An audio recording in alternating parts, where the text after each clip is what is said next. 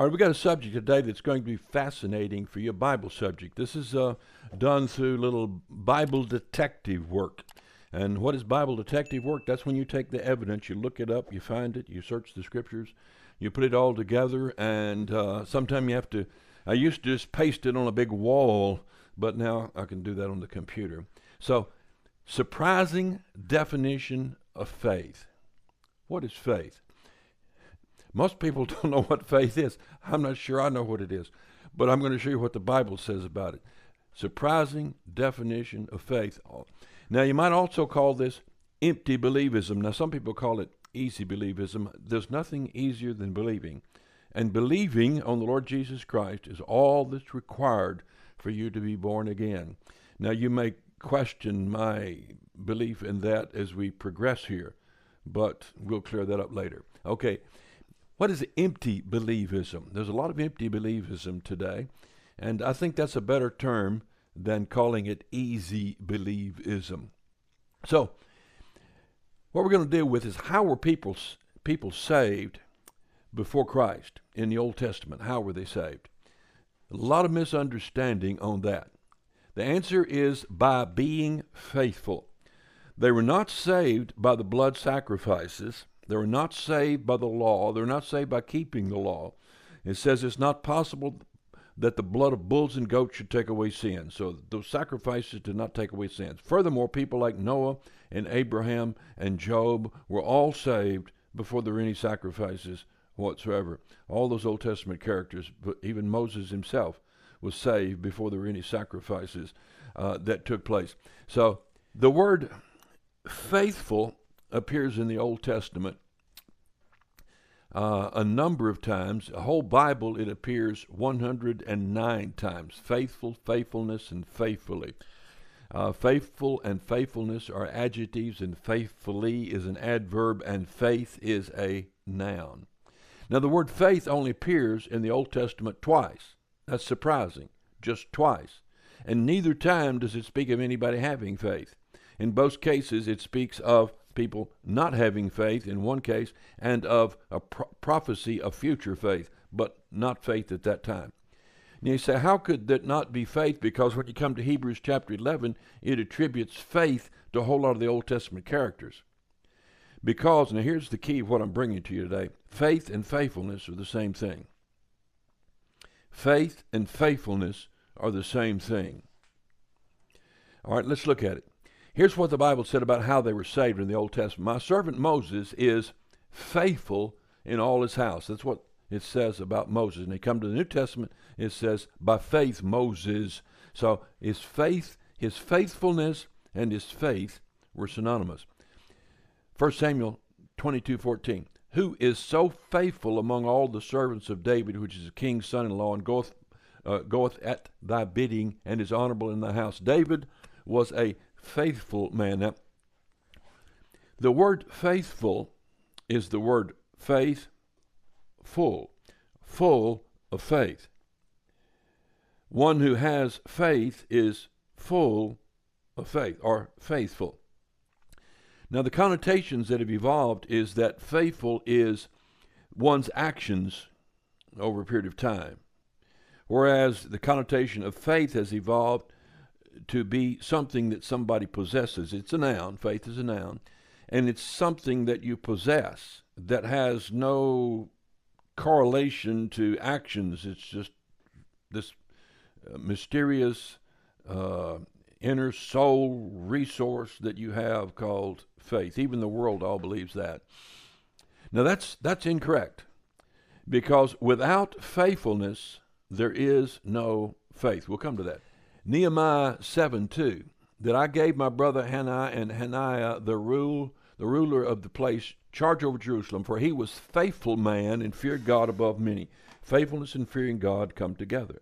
Nehemiah 9:7, thou, O Lord God, dost choose Abram, and broughtest him forth out of Ur of the Chaldees, and gavest him the name of Abraham, which means exalted father, and foundest his heart faithful before thee, and madest a covenant with him to give the land of the Canaanites, the Hittites, Amorites, Perizzites, Jebusites, Girgasites, to give it, I say, to his seed, and hast performed thy words for thou art righteous. You see, God said another time to Abraham, he said, I chose Abraham because I know that he will teach his sons and his sons after him to be faithful. So God chose Abraham because not of his faith, but his faithfulness. Now, granted, faith is what issued into faithfulness. But faith alone is empty and dead.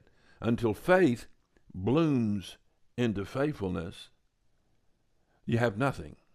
And so Abraham was faithful, and that's why God chose him. It wasn't just by grace. It was because of his faithfulness. I know that's freaking you out. Come on, hang with me here. Psalm 31:23. The Lord preserveth the faithful and plentifully rewardeth the proud doer. Now remember, the word faith is basically non-existent in the Old Testament. It's this word faithful. Psalm 101:6. Mine eyes shall be upon the faithful of the land, that they may dwell with me. He that walketh in a perfect way, he shall serve me. He that worketh deceit shall not dwell within my house. He that telleth lies shall not tarry in my sight. I'll destroy all the wicked, so forth. So God's eyes are on the faithful. It's not your faith that gets God's eyes on you. It's faithfulness in the Old Testament. Then the presidents and priests sought to find occasion against Daniel concerning the kingdom, but they could find none occasion nor fault, for as much as he was faithful, neither was there any error or fault in him. Now, his faith issued in his submission to the rule under which he was prisoner. Hosea 2:20, I will even betroth thee to me in faithfulness. This is a prophecy. And thou shalt know the Lord. So this is a prophecy of the coming state of Israel under the grace of God and the finished work of Christ. He said, I'll betroth thee unto me in faithfulness. The children of Israel will become faithful. That was what God was anticipating from them. That was the future he had in mind. Not some personal faith that issued in nothing, but in a life of faithfulness to God. Now, you have that same thing which we overlook in the New Testament.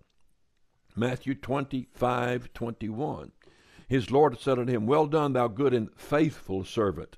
Thou hast been faithful over a few things. See, the faithfulness had to do with material things, his response, his actions in regard to material things. I will make thee ruler over many things. Enter thou into the joy of thy Lord.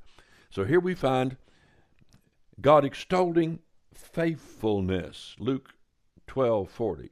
Be ye therefore ready also, for the Son of Man cometh an hour when ye think not. Then Peter said unto him, Lord, speakest thou this parable unto us, or even to them? And the Lord said, Who is that faithful and wise steward, whom his Lord shall make ruler over his household, to give him the portion of his meat in due season? Blessed is that servant whom his Lord, when he cometh, shall find so doing. The faithfulness was an act of doing. Of a truth I say unto you, that he will make him ruler over all that he hath. Faithfulness is the end result. If somebody tells you they have faith in you, but then they act as if they do not, it's meaningless. When they show faithfulness toward you, then you recognize the faith they have in you. God is likewise. 1 Corinthians 4:2. Moreover, it is required in stewards that a man be found faithful, full of faith, acting in a way consistent with that faith. Paul, an apostle of Jesus Christ, by the will of God, to the saints which are at Ephesus, and to the faithful in Christ Jesus. Ephesians 1:1. This is the way Paul addressed the Christian church at Ephesus, is they were not the people of faith, they were the people who were faithful. Not noun who had faith, but who in an adjective or verb were faithful in their actions. Colossians 1:2. The saints and faithful brethren, that's what he calls the church at Colossia, faithful brethren. Now, Hebrews chapter 3, Wherefore, holy brethren, partakers of the heavenly calling, consider the apostle and high priest of our confession, Jesus Christ, who was faithful to him that appointed him, as Moses was faithful in all his house. Moses verily was faithful in all his house as a servant for a testimony of those things which to be spoken after. So we'll see later that God speaks of Moses as by faith he crossed the Red Sea. By faith he offered sacrifice. By faith, so forth. And here it says that that was faithfulness to him that appointed him. And then here's further linkage as seen in the New Testament interpretation of Old Testament events. Galatians 3:9. So then, they which be of faith, that's us New Testament Christians, are blessed with faithful Abraham. So he links New Testament faith to Abraham's Old Testament faithfulness. As Abraham was a man of faith, faithfulness, we too enter into the faith, faithfulness of Abraham. Habakkuk 2:4. But this, now here's the one of the two times in the Old Testament that the word faith appears. Now, by the way, it's translated, the Hebrew word translated faith here is translated faithful or faithfulness or faithfully everywhere else with some other variations, but mainly translated faith and faithfulness throughout the Old Testament. So I won't go into you why we translated faith here, but there's very good reasons. But it's the same word. In other words, the just shall live by his faith. Same word as faithfulness. Galatians 3:11. This is the New Testament quote of that Habakkuk 2:4. No man is justified by the law in the sight of God. It is evident, for the just shall live by faith. Notice the word his appearing in Habakkuk, live by his faith. In Galatians, his is dropped. The Holy Spirit chooses to drop it.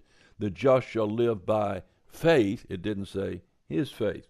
Won't go into why, but there's reasons for that. No man is justified by the law in the sight of God is evident, for the just shall live by faith. Now, the Greek word for faith here in the New Testament is the word that's used for faith throughout the New Testament. And so he's linked it with the word faith in the Old Testament or with the word faithfulness in the Old Testament. So the New Testament faith is the Old Testament faith, faithfulness. Romans 4:9. Cometh this blessedness upon the circumcision, only upon the uncircumcision, for we say that faith was reckoned to Abraham for righteousness. Now, let's see how faith was reckoned. This is a very important passage, and we'll conclude with this section in Hebrews 11. Now, faith is the substance of things hoped for, the evidence of things not seen. For by it, by faith, the elders obtained a good report. He's going to tell us throughout this chapter how they obtained a good report. In all cases, it was by doing something. It was not by crying and confessing their sins and having this burst of internal faith. It was by believing God to the point of acting out that belief that the elders obtained a good report. True faith will get a good report by one's actions. By faith, Abel offered unto God a more excellent sacrifice than Cain. That's the way you knew Abel had faith, is because he offered an excellent sacrifice, by which he obtained witness that he was righteous. Abel became righteous by his act of faith. It wasn't the sacrifice itself that made him righteous. God testifying of his gifts, and by it being dead yet speaketh. But without faith it's impossible to please him. You can't please God without faith. He that cometh to God must believe that he is, and that he's a rewarder of them that diligently seek him. Diligently seek him and faith go together here. Faith is diligently seeking God. It's not a passive. When I was 8 years old, I exercised faith. I walked down the aisle. I was baptized. I believed. I got saved. Now I'm a drunk. I'm a dopehead. I think I'll go back to church. I haven't been to church in 15, 18 years, and maybe one day I'll go back. But right now I got this woman I'm sleeping with. I hear people go on with all these stories, and they somehow got communicated by the preachers that because they had this burst of emotional faith at some point in the past, and they felt really good, that somehow they have faith today. Without faithfulness, they have no faith. Without faith, it's impossible to please him. He that cometh to God must believe that he is, and he rewarder of them that diligently seek him. Now here's Noah. By faith, Noah, being warned of God of things not seen as yet, by faith he moved with fear. By faith he prepared an ark to the saving his house. By faith he condemned the world and became heir of righteousness, which is by faith. So it didn't say in the account of Noah in Genesis chapter 6 that he had faith. It just spoke of his faithfulness. The New Testament interprets that as it opens it up to our understanding as faith. But the faith, again, was preparing an ark. The faith was moving with fear. By faith, Abraham, when he was called to go out to a place, now remember we talked about Abraham's faith? We're justified being brought into the faith of Abraham. By faith, Abraham, when he was called to go out to a place we should after receive for an inheritance, obeyed and went out, not knowing whither he went. Abraham's faith was that of obeying and following God. Through faith also Sarah herself received strength to conceive seed and was delivered of a child when she was past age because she judged him faithful who promised. Now I'll just inject this. That's what true faith is. Faith is judging him faithful that made the promise. When you truly judge him faithful, you believe that, you enter into this walk of faith with God. Now, here back to Abraham. By faith, Abraham, when he was tried, offered up Isaac. He that had received the promise offered up his only begotten son. See, faith issues in the offering he made. By faith, Moses, when he's come of years, refused to be called the son of Pharaoh's daughter, choosing rather to suffer affliction, esteeming the reproach of Christ, so forth. By faith, the harlot Rahab perished not with them that believed not when she had received the spies. What'd she do? She lied. She allowed them to stay hidden in her brothel, and then she let them down with a rope so they could escape. And so God saved her, and she became in the lineage of the Lord Jesus Christ. James 2:17. Now, here we'll conclude with this. I thought we was concluding with the Hebrews. We got another passage.